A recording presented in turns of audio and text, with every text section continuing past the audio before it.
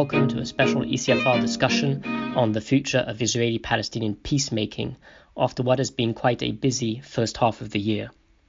Against the backdrop of continued deterioration on the ground, we have also seen the publication of the long-awaited US Peace to Prosperity Plan and the slightly less expected UAE-Israel normalization deal.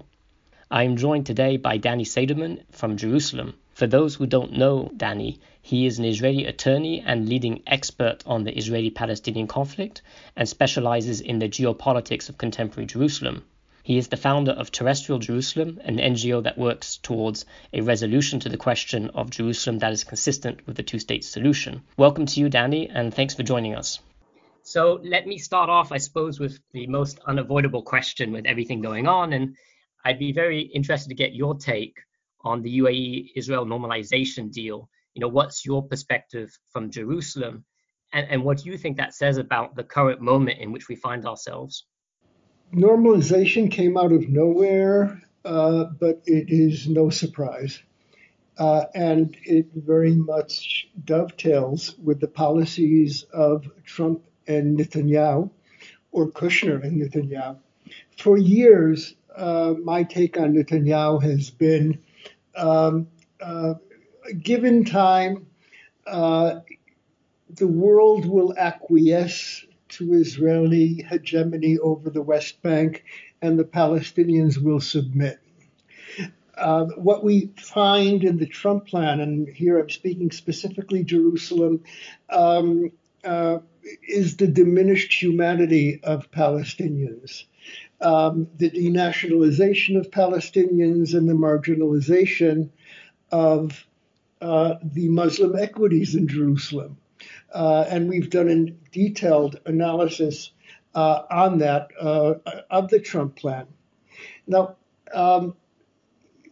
this is a further marginalization of the Palestinians. Most Israelis have received this with a yawn, but on the other hand, very few are opposing it. I think this is bad for Israel, bad for the Palestinians, and bad for the region. Because it cultivates the denial of the Israeli public. Occupation does not exist. And it cultivates the despair on the Palestinian side. All you entered here abandon all hope. It also, if it doesn't shatter, it seriously cracks the Arab Peace Initiative, which is one of the few mechanisms left to begin to address permanent status issues. Within a 20-kilometer radius of where I'm sitting now in Jerusalem, there are 800,000 Palestinians and 800,000 Israelis. Neither of us are going anywhere. One is free and one is occupied, and no normalization agreement is going to change that basic reality. Can I ask you, based on that, and I saw some of your tweets that you put out, and I think there's one angle that you've picked up on that I haven't really seen anyone else talk about, and that's how you kind of see this UAE-Israel deal as a potential cover to change the status quo on the Temple Mount, Haram al-Sharif. Could you unpack that a bit and explain that to us? First of all, this is something very specific and a radical change in the status quo on Haram al-Sharif, the Temple Mount. And with a potentially devastating impact. If you will look at the deal of the century, the Trump plan, there's a sentence that says we will continue to maintain the status quo. And in the following sentence, Haram al-Sharif, the Temple Mount, Haram al-Sharif, the order is important, will be open to prayer of people of all faiths. Well, the status quo, and I'm quoting Netanyahu, this is the definitive definition of status quo when it comes to access. The Temple Mount is a place of worship for Muslims and a place to visit for everybody else. And this blatantly opens the door to Jewish prayer on the Temple Mount, which has been increasingly one of the banners of the ideological right in Israel and the evangelical right in the United States. When this was exposed, the reaction in the Arab world in January was such that the administration had to walk it back. And David Friedman, in a press call, basically said we didn't really mean it, and it will only if it's agreed upon, and it's not going to happen anytime soon, and if anything, and it may not happen at all. That should have put things to rest. However, if you look at the single document that has been released regarding the Israel Emirates normalization process, it's a joint statement signed by Trump, the Emirates, and Israel. And it basically says Al-Aqsa Mosque will be a Muslim place of worship. Everything else will be open to all worshipers. From the Israeli perspective, Al-Aqsa is a building. It is not, as some in the Muslim and Arab world assert, it is not the entire esplanade. And according to the declaration, the UAE unwittingly, I'm convinced that this was not done in collusion with Israel, basically opened the door wide for Jewish prayer on the Mount. That's the only way of interpreting what's written in the statement. And if you do look on the web, we have posted our analysis, and there's an article today in 972 which goes into greater detail. And of course, it's worth stressing that the question of Jewish prayer on the Temple Mount, Haram al-Sharif, is often a trigger point for tensions and escalation in Jerusalem. So how worried are you that this could stick and actually create, as you said, a new precedent and actually increase further the potential for something to go pop?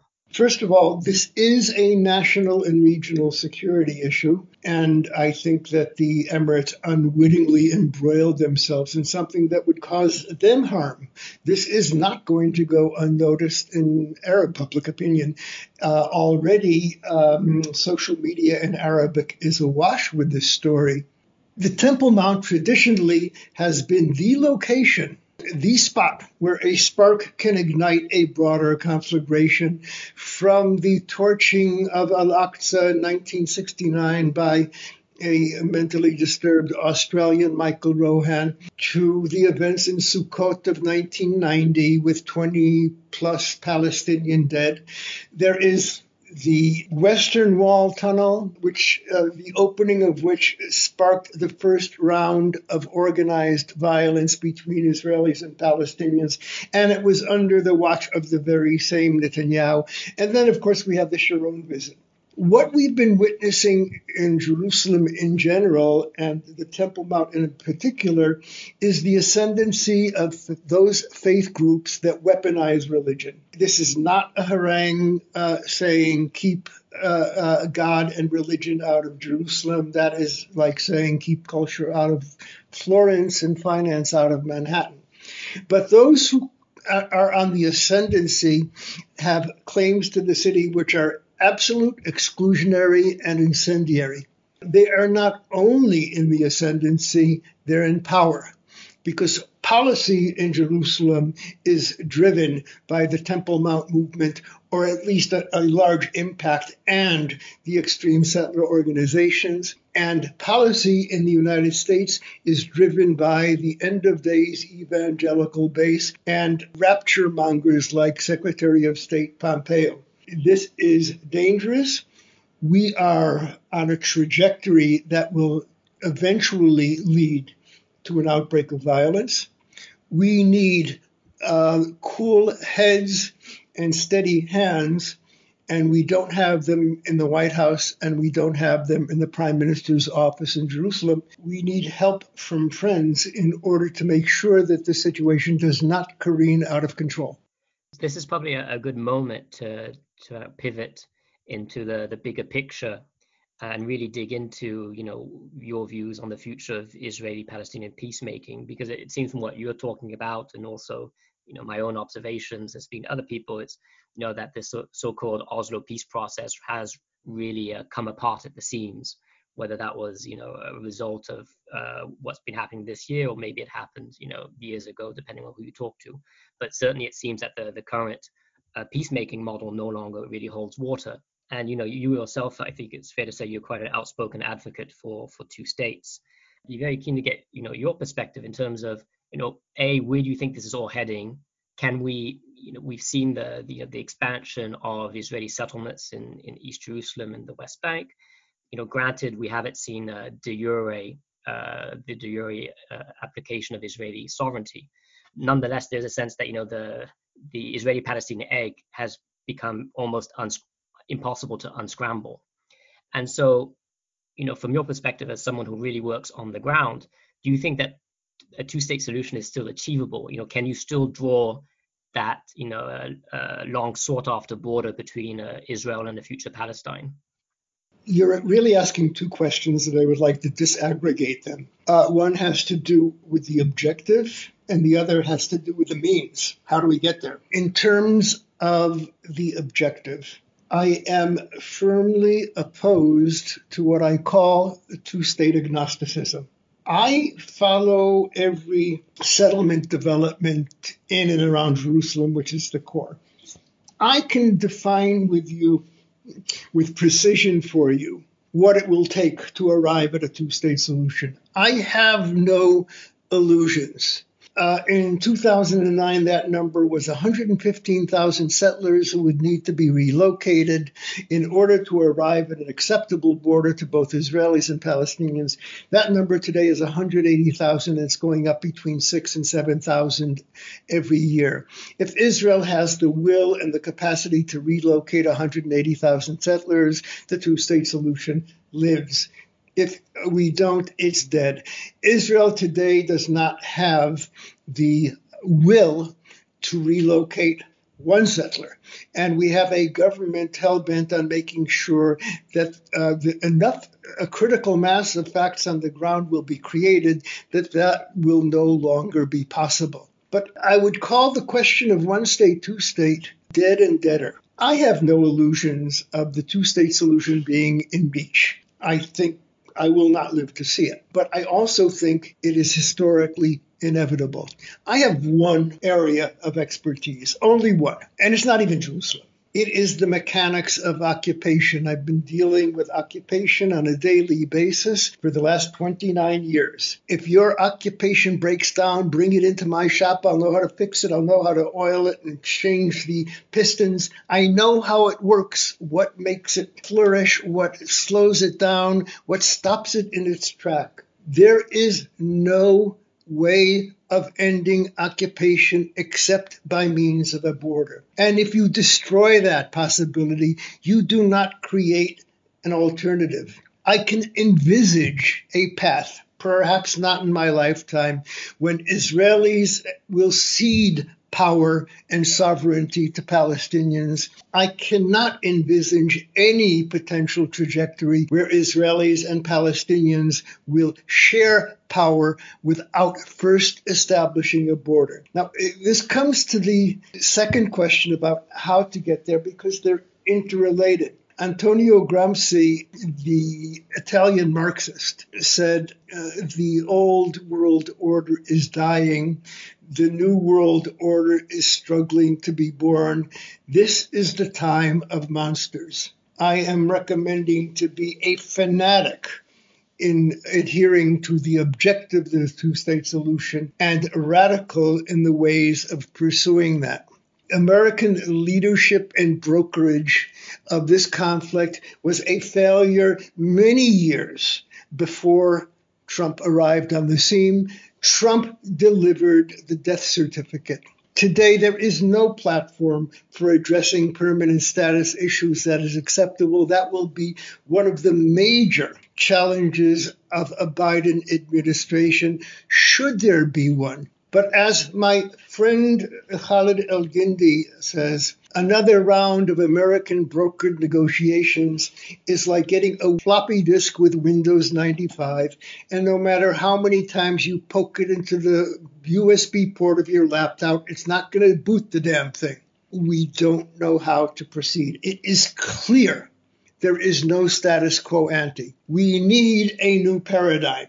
And in that paradigm, American leadership is critical and American monopoly is destined to fail. We need to put together parts of a puzzle that will create a new paradigm, knowing full well that achieving two states is not a possibility. But what we will hopefully be able to do is to generate a process that, number one, will engage in creeping deoccupation, will demonstrate that the world and international community is hell-bent on ending occupation, and concrete steps are being taken to do that, that the international community will act in unity on this issue.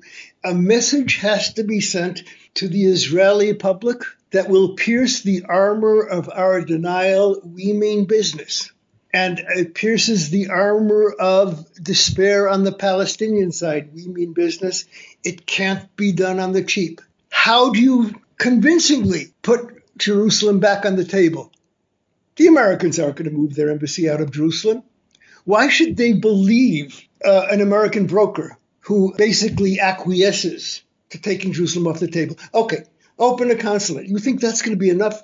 That is not the price of admission. It can't be done on the cheap. My recommendation would be, in the brief period of time between the November elections and the potential inauguration, should there be a new president and should Trump be willing to leave the White House, to use that period to bring all of the policy planning people together in the key capitals of Europe and to, number one, reassert the primacy of two states, deflect in an intelligent and non-abusive way the two-state agnosticism and creeping or galloping one-statism, and to examine ways in which a credible political process that addresses the core issues can be regenerated to such an extent that the parties at some point in the foreseeable future will resume negotiations.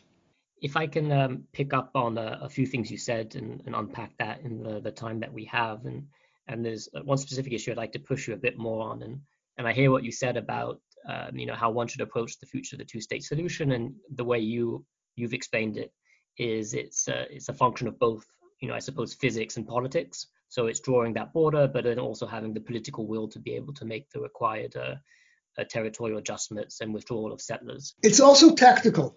Let me just intervene here quickly. It's tactical. Look, the world order is in shambles. We will be confronting scorched earth, not only on Israel-Palestine, the transatlantic alliance, NATO, Russia, etc., etc. And there will need to be a period of reconstruction. This is not the time to dabble with creative ideas. What are you going to do? Are you going to revoke Resolution 181? Are you going to vote Resolutions 242, 338, and 2334? There's one international consensus that remains. It's tattered. It's what we have. Don't abandon it. This is not the time for dabblers. Because I suppose, and I would never want to speak for Palestinians, but certainly there is as you're aware, a sense in some quarters that two states is no longer possible. And again, I hear what you say, but nonetheless, sometimes a concern that if two states is not possible, we could be, whipping a proverbial dead horse. And so I suppose the question is, again, going back to what you said, your point is that at the moment it's still possible. But can you ever envisage a moment where it no longer becomes possible and we're forced to pivot towards another set of demands? And so you've written quite a bit about and quite regularly ring alarm bells when it comes to what you call the potential for, I suppose you call them doomsday settlements in E1 near East Jerusalem and Givat Hamatos. Is that, with construction there in those very sensitive areas, would that, in your view, cross a line in which two states is no longer possible, or increase the political capital required on the Israeli side to make the required withdrawals completely unattainable? Like, does Danny ever give up on two states, I suppose is the question. The answer is no. Okay? The head of our Mossad has said that Israel confronts only one existential threat to our existence. In this generation, it's not the Iranian nuclear capability. It's not 120,000 Hezbollah rockets. It's perpetual occupation. Israel will end occupation, or occupation will be the end of us. And I am by no means ignoring the absolutely devastating impact that occupation is having on the Palestinian people and the Palestinian national enterprise. There is only one way to end that occupation, and it's a border. We know that that border is politically impossible. I believe it's historically inevitable. I consider my goal in my remaining days is to do what I can to bridge the gap between the politically impossible and the historically inevitable, knowing full well I will never live to see success. But there is no alternative. One state is a mirage. I speak with the young Palestinians. I love them. I work with them. And I ask them, show me how it's done, even theoretically. And I've never heard an answer that came anywhere near to be convincing. I understand their despair. I understand why they are so skeptical.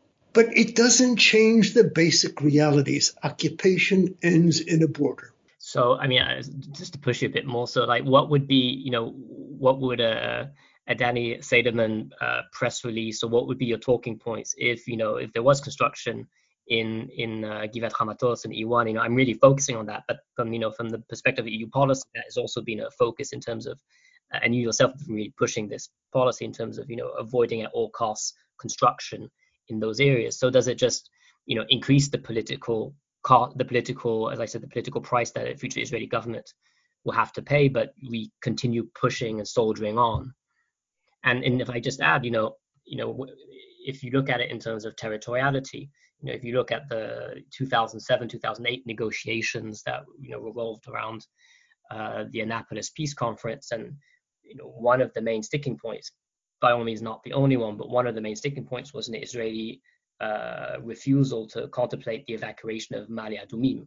So you could make a counter argument that actually that territorial, if you look at it from a purely territorial point of view, you can make an argument that Israel has already crossed that Rubicon, perhaps, when it established Ma'ale Adumim. It's clear that the approval or the issuance of tenders in Givat Hamatos and the construction in E1, which is a year or so away at the earliest, would exponentially raise the cost of implementing any future deal between Israelis and Palestinians. I think you are misplacing the emphasis when you talk about Ma'ale Adumim. It is possible to create a border in which there will be a corridor between Ma'ale Adumim and Jerusalem in a way that does not have a devastating impact on the geographical integrity of a viable contiguous Palestinian state. E1 will destroy that. But again, no construction is irreversible. It's only a question of how many rounds of convulsive bloodshed will be needed in order to bring Israelis and Palestinians to the one possible state of equilibrium where we can both live in this tortured land. That clarifies. That was what I was sort of trying to grapple with. And I suppose in the few minutes that we have left, it would be quite important to get from you a sense of what, especially the EU and Europe can do. You've touched a bit about it early on in our conversation. I think basically, your sense that I suppose this is a very comfortable situation for Israel and the lack of impunity. I suppose, not that I want to put words in your mouth, but I suppose that was kind of what you're getting at. Could you basically sum up a bit kind of what are your policy requests at the moment of the EU and European governments, and what should they be doing, I suppose, in the next few months before US elections, in terms of whether it's holding the situation and trying to avoid further a further breakdown on the ground, and then kind of what would be the policy asks of I suppose, of a future Biden administration or Trump administration. It's a lot to answer, but if you have some thoughts on that. I think the role of Europe is critical, and I want to begin with something that my friends in positions of authority in European capitals don't fully appreciate. Europe, on occasion, succeeds. The tenders for Givati Matos have not been issued. The approval process of E1 has not proceeded. That is directly attributable to a démarche of 6 member states of the EU and a subsequent démarche of 15 member states of the EU. Netanyahu knows that having the back of Trump, Orban, Duterte, and Bolsonaro is not enough. It's also a lesson that when Europe engages, accompanied by a message, we mean business, Israel, including Netanyahu's Israel, has no choice but to sit up and take notice. There is no way forward without ratcheting up Israeli accountability. Netanyahu is pivoting Israel internationally and domestically into authoritarian directions. Occupation is one of the starkest manifestations of that. Allies do not undermine the values and the interests of other values. What we're doing is blatantly in contradiction to international law. The EU doesn't do national law. The EU is national law. Without the EU, the member states will fragment and disperse. The most important thing is think. This is a time to think. We need the equivalent of George Kennan's seminal article, Mr. X, defining the Cold War period in 1947 and the policy of containment. We don't know how the world works anymore. And we have to sit down and to figure out how can we develop a platform for engaging on these issues that has a better chance of success than the failed policies of the last 25, 20, 30 years. Is an alliance between sympathetic EU states and the Arab League to save the Arab Peace Initiative, to reinforce faith in the two-state solution, to suggest a platform, an expanded quartet, to engage. Netanyahu has been engaged in policies of creeping annexation. That's continuing. Can we begin to fight back by taking steps that are incremental or creeping deoccupation? I don't have an answer to this, but between November and January, it's imperative that the good people in the key capitals of Europe sit down, get together, give Biden something to work with and not leave things in shambles, and to come up with a number of policy proposals which may make it easier for the resumption of a political process under a different United States. Thanks a lot, Danny. That was, I think, an excellent conversation as always with you, and a lot of very valuable insight. And I feel you've left us and European officials with some homework to do over the coming months. And I think I take away very much what you were saying about, I suppose, the need for a new paradigm and to move towards, or to push towards, creeping deoccupation, as you put it. So thanks again, and look forward to seeing you in Jerusalem at some point.